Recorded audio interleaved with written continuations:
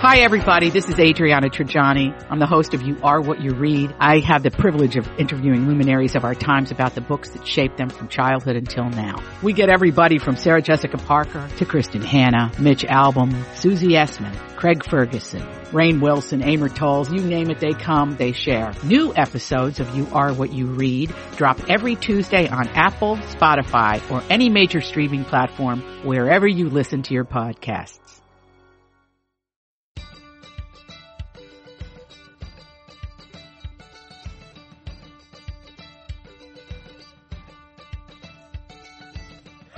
I'm Elizabeth Reese. I'm Marjorie Punnett. And this is Best to the Nest, the podcast that is all about creating strong, comfortable, beautiful nests that prepare us to fly. And Marjorie, before we dig into our discussion today, I just want to make sure that everyone gets a friendly reminder that our Best to the Nest art print, created in collaboration with Gina Holiday, the artist behind A Spoonful of Faith, is available for purchase, and it's fabulous. And I have been product placing mine all over the place. I've been doing these live shots from my kitchen for a brand new show on KSTP called Minnesota Live at 9 a.m. on weekdays. And so I've been visiting with them from my kitchen on Wednesday mornings and just showing a recipe and all sorts of stuff. And so this week I strategically placed my Best to the Nest print so that it would be in many shots. Oh, that's great, Elizabeth. People would see it. And it really is making me so happy. I framed it in this wonderful, like super inexpensive, cute gold Target frame. And I have it in the kitchen. And I thought I would hang it somewhere, but I kind of tucked it underneath the cabinets, like a little piece of art by my backsplash. And I love seeing it so much, and it brings me so much joy. And I'm thinking about all of the conversations we've had about this print that we had with Becca from Emerge Mothers Academy, and what she wanted to think about as we looked at the cardinal that is present in the Best to the Nest art. And I am really finding it speaking to me. And so I know that it'll do the same for you. So I really encourage you to go to spoonfuloffaith.com and pick one up. It'll make a great holiday gift. You are so ready for QVC. I love it. Oh gosh, my dream is to do like Ron Popeil pasta maker infomercials. Someday I will achieve the pinnacle of my career, which will be that. You are on your way, but in all seriousness, it was with great intention that we produced this. And I think it is wonderful to have a reminder of why you want your home to be a place of peace and a place of calm. And that leads us exactly into what we're talking about today, which is my obsession, the book, What Happened to You? And I'm calling this What Happened to You Part 2. It is there are times when I go through this book that I'm so overwhelmed by thinking about my own childhood and then thinking about how I raised my own children. And gratefully, I think I had a lot of these things in mind, but I had them in mind as a reaction in some ways to my own childhood, not really understanding the brain function that happens for children. And that's what's really interesting about this book. So this is a book written by Oprah Winfrey and Dr. Bruce Perry. And the book is all about changing the paradigm of how we talk about perhaps people that are troubled. Instead of saying, what's wrong with you, ask the question, what happened to you? And Bruce Perry is really, I think, such a significant voice in this topic because he's a neuroscientist and a psychiatrist. And so he connects the physical with the mental. The physical creation of a child's brain with the emotional state of what's happening to that child. And that connection is so, so powerful. We only made it to chapter 3 last time, Elizabeth. I know, because there's just so much to talk about. I think that shift in that question is so important, and I think we should be asking it just so much more regularly. You know, it's interesting because it's making me look at all sorts of interactions with people in such a different way. And you talk about, thinking back to your own childhood and thinking back to the way that you raised your children. And I am having such like a big picture reaction to this book, which I know you are too, but that's what's like really hitting me is looking around my community and looking around at at people and understanding how the collective trauma, and then the big thing that has really resonated with me, particularly because I live in Minneapolis, and all that we've been through in terms of social unrest, and really at the epicenter of understanding just racial injustice and inequality, and kind of understanding the systemic problems that have really just put particularly Black Americans at a huge disadvantage. And I don't think that generational trauma is being talked about that much. And that's something that I'm like so fascinated with in this book, is the research and the understanding about what that means when your grandfather and grandparents and great-grandparents have gone through something, how that continues on through the generations and how it really shifts how your body reacts to things. It's just so fascinating. Well, in terms of the generational piece of that, I wasn't even going to get into that so much today, but that to me was such an incredible part of this book. The idea that our genes, well, at one point he says, he hates the expression, or he doesn't say hates. He said the expression that children are resilient is wrong. Yes. Thank you. Preach to this. And that has been the biggest thing that's been driving me crazy through the COVID pandemic. Yes. Children are resilient. Right. He says that's hands down wrong. And the example he gives is, think of a Nerf ball. So you take a Nerf ball and you can scrunch it up. And when you let it go, it goes back to its original shape. He said that's resilience. He said children are malleable. So you can change. They're going to adapt, but they're not going to be the same. And to him, resilient means, something will happen to a child and then they'll be the same. Exactly. And that's ridiculous. They are malleable. They will adapt.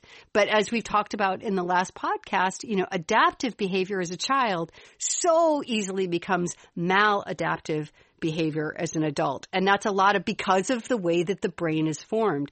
And that brings us to chapter 3, which is, we only got through 2 chapters last time we talked about this. I know. We're the world's slowest book club that doesn't even require you to read the book. It's just unbelievable.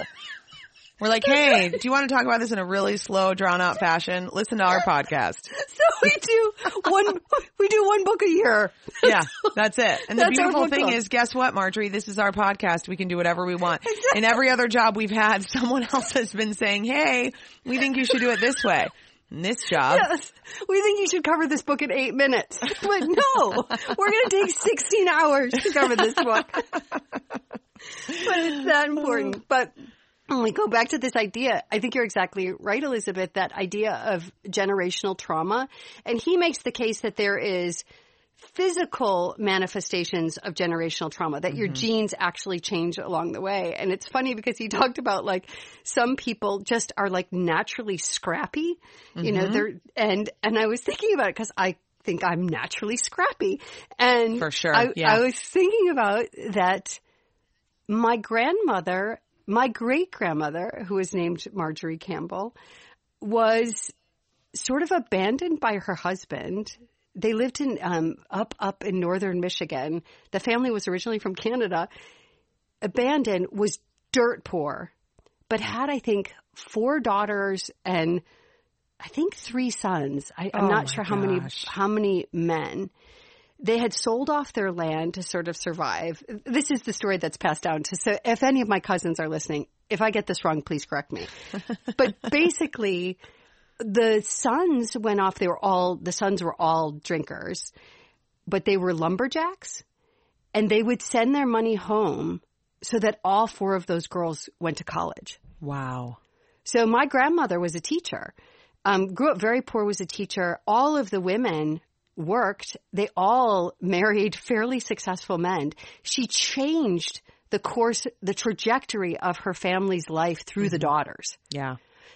But just scrappy as all get out. I mean, it was just amazing. But I found it fascinating that idea of, so you can take that positive thing and genetically he called them, I think, epimarkers, that things can change. But as much as that's a positive for my family, the same is true for negative. So when you think about generational trauma, oh my goodness, Oprah talked about the idea of generational trauma for African Americans. Well, just go back you don't have to go back very far. You don't go back very far at all. No, it continues. Yeah, and continues, exactly. Right. So, but that that adults have to become adaptive, and their bodies actually adapt to it in ways that can be very unhealthy. As in my family, there are things that are also probably, epimarkers that are very unhealthy. But in chapter 3, the main part of this chapter is talking about how were you loved? And Dr. Perry talks about how that's just, and it's like, it seems like almost a cliche question, like, how were you loved? But in this book, the case that he makes is that's everything. Right. And don't we already know that? But we don't live it. Right. We don't live it in a way for our children. And so from the book, it said, his experience has been that dysfunction shows up in direct proportion to how you were or were not loved. Did you get what you needed to thrive? And I think that's the key. And it is stunning to me when he goes through the stories about what happens to a child's brain when those basic needs aren't met or it's inconsistent or chaotic. It changes that child's worldview for life. Now talk about pressure. Pressure, but then also, to me, it sort of relieves some of the pressure of raising kids. And this has been an interesting exercise talking about this book. And I've loved talking with you about what's resonated with us and what's made us feel when we're taking in the information from this book, what makes us feel hopeless and what makes us feel hopeful, because it's a roller coaster ride when you are consuming this content. When it comes to our home, there have certainly been chaotic moments, and there are moments when I've been like, boy, that probably wasn't great, or that interaction between me and Jay wasn't great, or that, like, how I reacted to my child was not great. I mean, that's just the truth of parenting. But I do feel a lot of hope when I hear that love is the glue, and that feeling like you were loved is the most important thing. I think back to Bernie every year at her preschool, and then all the kids do this. They fill out this thing on Mother's Day that, it says like, my mom is blah, blah, blah. My mom's favorite food is whatever. Like they do that on Father's Day too. And I remember like Franklin wrote, what is my dad good at? And it was, my dad is good at golf and teaching other people to play golf. Like that's, they like, and then it was, what does your dad like to drink? And I think he said beer and coffee, and Jay was like, this is right on. This is terrific. All these things that are, that they observe about you. Right. And I remember a moment, reading Bernie's, and she said, it was something like, my mom always says ... And then the teacher asks, what does your mom always say? And she said, I love you. And so she wrote down, I love you for what I always say. And I do think that in our house, the words I love you are used constantly. I mean, all the time. Like, I love you so much. I love you. I tell them I love you more than the sun and the moon and the stars. And they repeat that to me.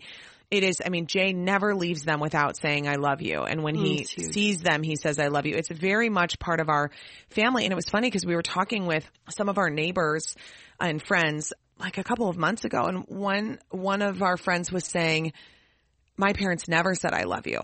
I never heard. And he's like the most loving parent. He's like such a loving person. He's just like a loving person in general. And then that adds into his family life too. And I was like, really? Like, I can't believe that you're like this when your parents never said I love, really. And he was like, oh, it was really part of, I think, our family's culture. Like they just culturally, where my parents came from, they never said I love you. I could never hear the words I love you. And you could see that that's like a little bit painful. And right. And so I don't know, I think that simple gesture of taking a couple of seconds to look right at your child and say, I love you just for who you are. I just love you I think that can help overcome a lot.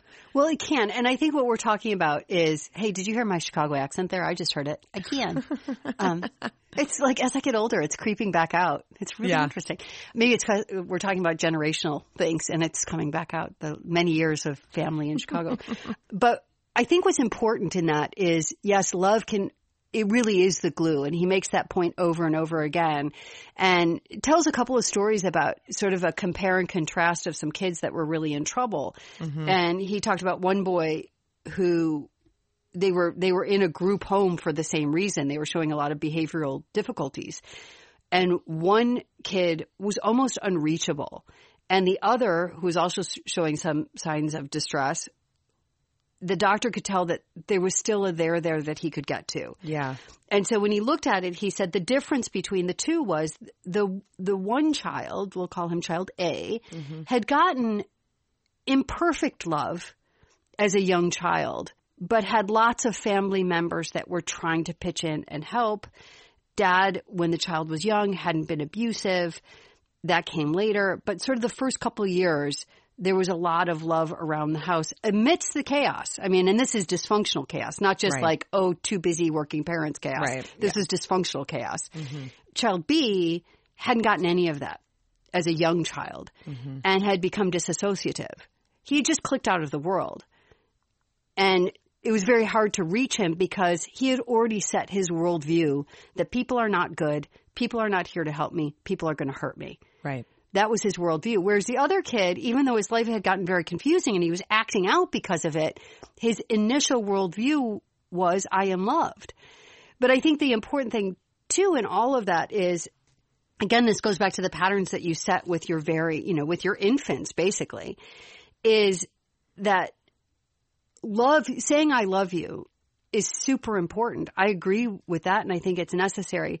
The difficulty comes in abusive households is even if they say I love you, right, but then I love you, it turns into I love you, I hate you. Right. It's this abusive, that's true. Or showing behavior.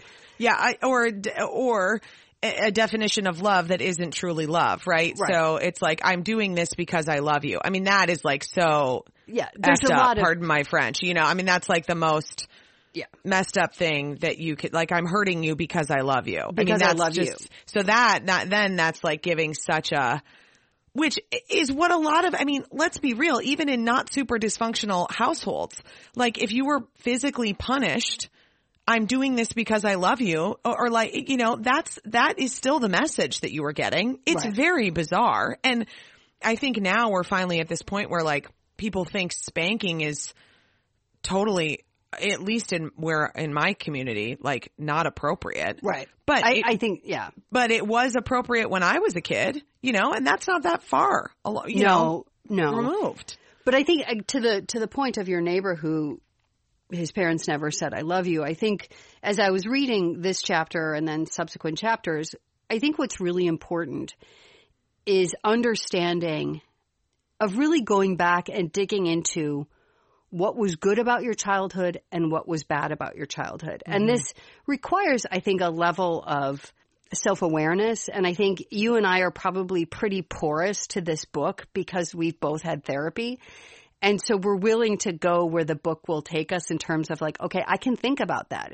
I'm not going to crumble thinking about it. I'm not going to, whether it's thinking about how I raise my children or how I'm going to raise my children or thinking about my own childhood. And I think if you can open yourself up to the book and really look at what was good and what was bad about your own childhood and your partner's childhood.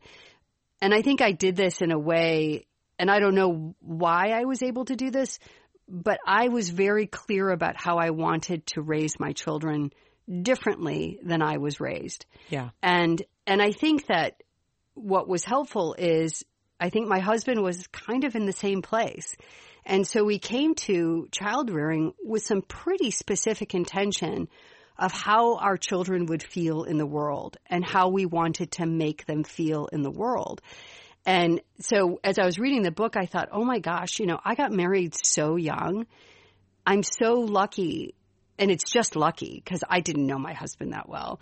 I'm just so lucky that those things matched up for us and that I understood his childhood traumas and he understood mine, and we could, instead of having a family that was sort of a subliminal reaction to that we could really talk through it and just with intention make our families different. Yeah. And I just think that's a really important thing for anybody who's in a relationship with somebody is to have the conversation. Like, think about Elizabeth, and I think you did this with Jay. What was your childhood like? Right. What were the traumas in your life? Because that will have an effect on your family going forward. No, it totally does, which brings us to chapter 4, which is talking about trauma, and I think all credit too to people who, if you're looking at your own childhood trauma and you had a lot of trauma, I think for me, I would like to, it's easier for me to go, oh, I'm going to look back at my childhood and the things that were difficult because I just frankly did not have a traumatic childhood. Right. I mean, there were obviously things that my parents did wrong, but like I did not grow up in a home with any sort of abuse or addiction. So right there, you are leaps and bounds ahead of anybody who has struggled with those things, regardless of your race or your poverty level. I mean, I remember money being really tight. I remember my dad having a lot of frustrations with his job. I remember all those types of things. Right. That being said, there was no abuse or addiction. And so that right there, like just makes it a lot easier to look back at your childhood trauma if you're not looking at those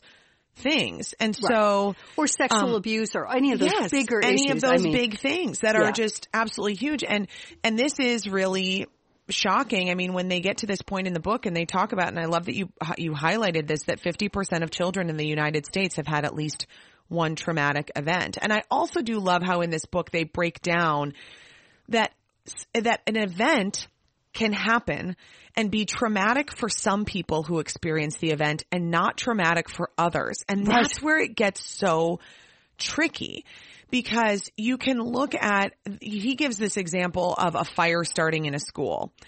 And he gives the example of like the fire starts in a classroom, like very close to a first grade classroom. So the fireman who comes to put out the fire, that fire is not traumatic for the firefighter because they're older. They have this collection of events, understanding that they go to fires all the time. So they smell the smoke, they see the flames, they hear the alarms. This is the fire. Their body is not having this like massive fight or flight response. A fifth grader who's been through a little bit more and is on the other side of the school and so is just asked to leave the school without seeing flames or hearing smoke, it's not a traumatic event either. It might be something they talk about later and they say, oh, Mom, look what happened. But that wouldn't be considered trauma. But for the first grader, where they saw the smoke, saw the flames, and had to be rushed out in fear, and also the fact that they're younger and they've never experienced a fire alarm in school before, that could manifest itself as trauma, where it's every time they smell smoke, they have a fear response because they experienced that event, which all those other people experienced as well, as trauma. And that was one thing that I thought was like so fascinating, because it makes it so hard to pin down, okay, this happens, how do we heal everybody? Because for some people it's traumatic and for some people it's not. Well, and if you take that sort of into a smaller world of events that happen within a family, if there are 4 or 5 or 6 kids, one family event is going to be perceived differently by every child in that family, depending on the age, depending on the relationships with the parents, depending on so many variables. And then I think the other thing, too, to consider as you're raising your own children is, we've been talking about dysfunction within a family and, what's happening in our nest. I think when we look at that statistic, 50% of children in the United States have had at least one traumatic event. Many times that traumatic event is happening outside of the home. Is it bullying in school? Is it, you name it. There are all sorts of things that can happen to your children that may seem like, oh, that shouldn't be traumatic. But the way that it altered that child for that moment, children are malleable. A traumatic event will change them. How will they adapt going forward? Now, they talk about, and I don't ever want to make light of this idea of trauma. I mean, the amount of cases he goes through, and I think they do this really well in the book, they nuance sort of different traumas. They don't even talk about it in degrees of trauma. They just call them different traumas. So in one case, he's talking to a 3-year-old boy who was present when his sister was abducted and then murdered. Yeah. Okay. Trauma. But then there's another example, like you said, of the trauma that a child might feel having witnessed a fire at their school. Right. So, but I think all of this goes to show, and where it makes me hyper aware is this idea of paying attention to it with your children. Paying attention to it no matter what it is, that if it's your child, it's your job to pay attention to that trauma, whatever that is, and to not dismiss it. And I think that that's the really important thing too, is just to not that, parents are running around dismissing it, but how many times do kids come home and they're like, oh my God, this kid is picking on me at school. Yeah. I think we're hyper aware of bullying now, but when I was growing up, you wouldn't even think to talk to your parents about that. I know. It's interesting because I just checked. It's funny that we're having this conversation. I literally just sent an email to Bernie's teacher today about interactions that she's been having with another kid at school. Oh. And I thought I just kind of had a couple, I was waiting for my gut to tell me this is the right thing to do, but she'd said a couple things, and then she said a couple things to our nanny, and then our nanny brought it up to me, and I was like, okay, it's time that I need to say something. She's talking about it. She's talking about it. And what was funny is my first thought was, and this is very separate from the book, but that this is another little boy who seems to be, it's just an issue that's been going on. And my first thought was, I don't want anyone to say to her, oh, he's doing that because he likes her. That was the number one, which this is obviously off topic from this book. But no. But it's washing it away. Kind of remind me of, when I was a kid, as she's describing what she's experiencing with this classmate, I was thinking, I just was being brought back to my own childhood. And that is what we heard as kids, and particularly as girls. Oh, he's mean to you. Oh gosh, he's teasing you. He's throwing stuff at you. He must really like you. And how freaking screwed up is that, Marjorie Punnett? Yep. I just said this to Jay before I was walking up to have this conversation with you. I was like, this is the main thing. And we were on the same page about just sending a message and kind of saying, we got to figure out what's going on here. But I said, this is what I do not want someone to say to her or for her to think, because that frames your entire worldview of interactions with the opposite sex. Yep. If you're if you are a heterosexual person, you think oh, if he's mean to me, he likes you. And I actually said that to our nanny, and I was like, this is what I don't want anyone to say to her. And she was like, I never even thought of how terrible that is, but that's what I heard too. And she's 20. Yep. You think about this is really the shift that has to be happening. And you're right, listening to your child, and when she's talking about it and hearing her and saying, how can I help? What do you think? How about I send a message? How about I just check in and say, what can we do to navigate this for you? And being your advocate. But that's it right there. And I stepped on you saying, and it was the most important thing. I'm so sorry. No. Where you said, I am your advocate. Is that takes an event. We don't know what's going on in your daughter's mind about how this is living. Is it traumatic? It's something, because she's talking about it. Mm-hmm. But how beautiful it is that she feels like, I'm going to say something, because here's the pattern that's been set up in your household. I'm going to say something because I know if I have a problem or I have a need, it's going to be met. Mm-hmm. That's what she's doing. So it very much relates to this book, because that's the whole point, is the doctor talks about how it's so important for our young children that when they express a need, that their needs get met consistently. Yeah. So here she is talking to the people that she trusts, the nanny, her mother, her father. I'm uncomfortable with something that's happening to me. Can you help me? Mm-hmm. And she may not say it that way, but that's what she's asking for. And for that little boy, quite frankly, there probably is truth to the idea that he's acting out because he likes her and he doesn't know how to talk about it. So let's say that that's true. Let's say that that's why whatever's happening is happening. Well, isn't it time that generationally we kind of sit down that little boy and teach him a different way to express himself? Right, exactly. You're totally right. And you're right. And then it helps both of them. It helps both of them. It helps him understand his behavior in a more mature way, which I think a 5 and a 6-year-old and a 7-year-old boy and girls, they are at the point where they can understand their own behavior and modify it to be appropriate. So why aren't we having the conversation that way? And I think, to me, when people used to say, I remember the same thing happened to me when I was a little girl. There was a kid that used to pull my hair. Yeah. And that was the same thing. Oh, he just likes you. Ugh. Wouldn't it have been better if an adult had intervened and actually explained to us how to behave appropriately? Mm-hmm. For me, I just shut down, and it made me really nervous to go to school. Oh, Marjorie. But I ended up dating him in 8th grade, so it's not like a crisis. Yeah, but still, if it's making you nervous to go to school, I mean, that does frame some things about how you look at the world. And you know, what's interesting about reading this book has made me have, when you have kids and you think, if anyone is ever mean to them, I am going to go and take that kid and I'm going to annihilate that kid. And I'm going to say, I mean, I get real mama bear, and like Jay gets like that too. We both get like real mama bear, papa bear. Yeah. But it has made me, reading this book I haven't read it, guys. I'm listening to it on Audible. Don't judge me. I like the storytelling atmosphere. Anyway, but having this book being consumed is helping me to actually have more empathy for the other kid. And this is what was interesting about it, is that I don't know if I would have felt as like, okay, I need to like reach out and start this conversation about what's going on here.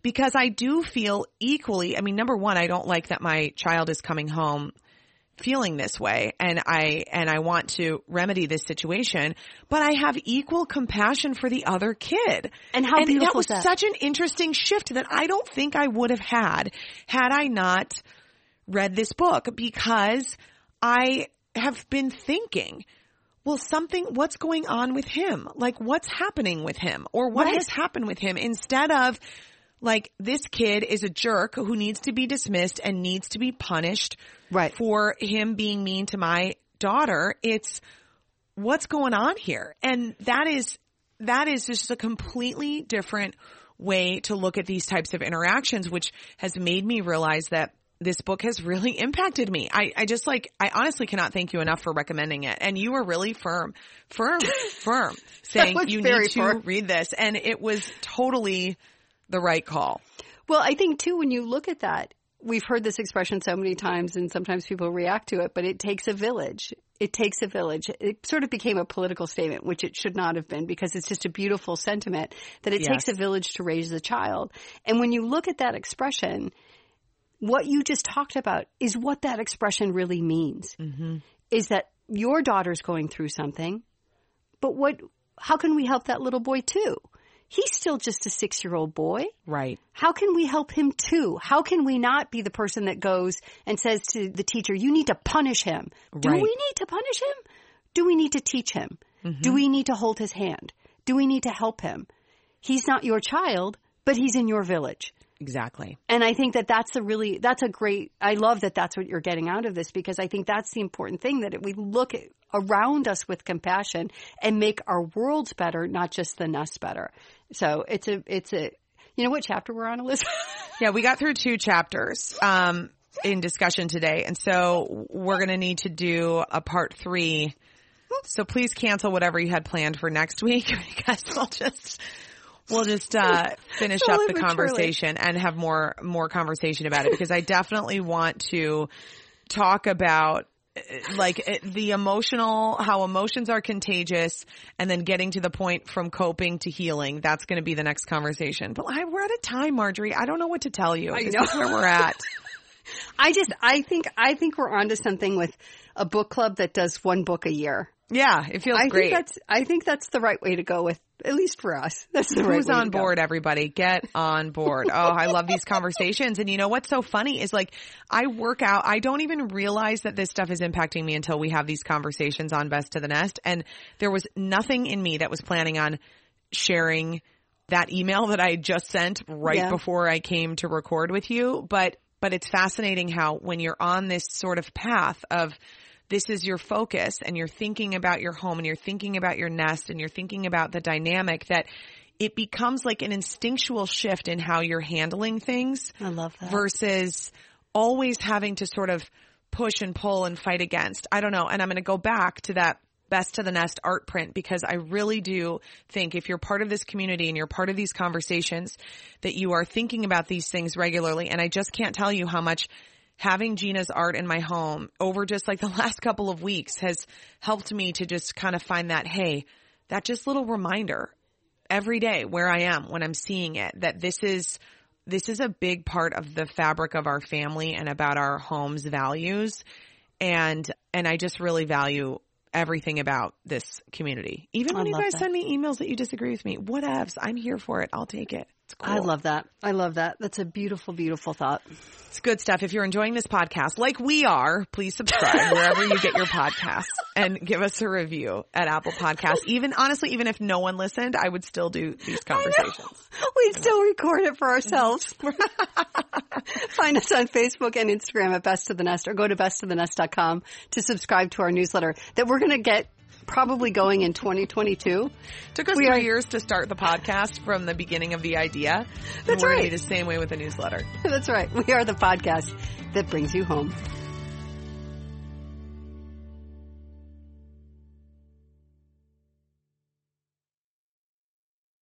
Any workout, any mood, anytime. That's what the Peloton Tread is all about. From interval runs that motivate you to go the extra mile, power walks that work up a sweat, rolling hill hikes for you to enjoy, and full body boot camps to hit your goals.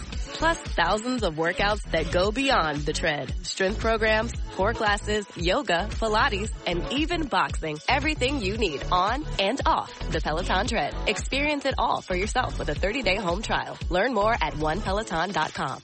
Hola, soy Andrés Cantor y los invito a ver la Copa Mundial de la FIFA. Vive cada jugada y emociónate con nosotros porque el Mundial lo es todo. Del 20 de noviembre al 18 de diciembre en español por Telemundo y Peacock.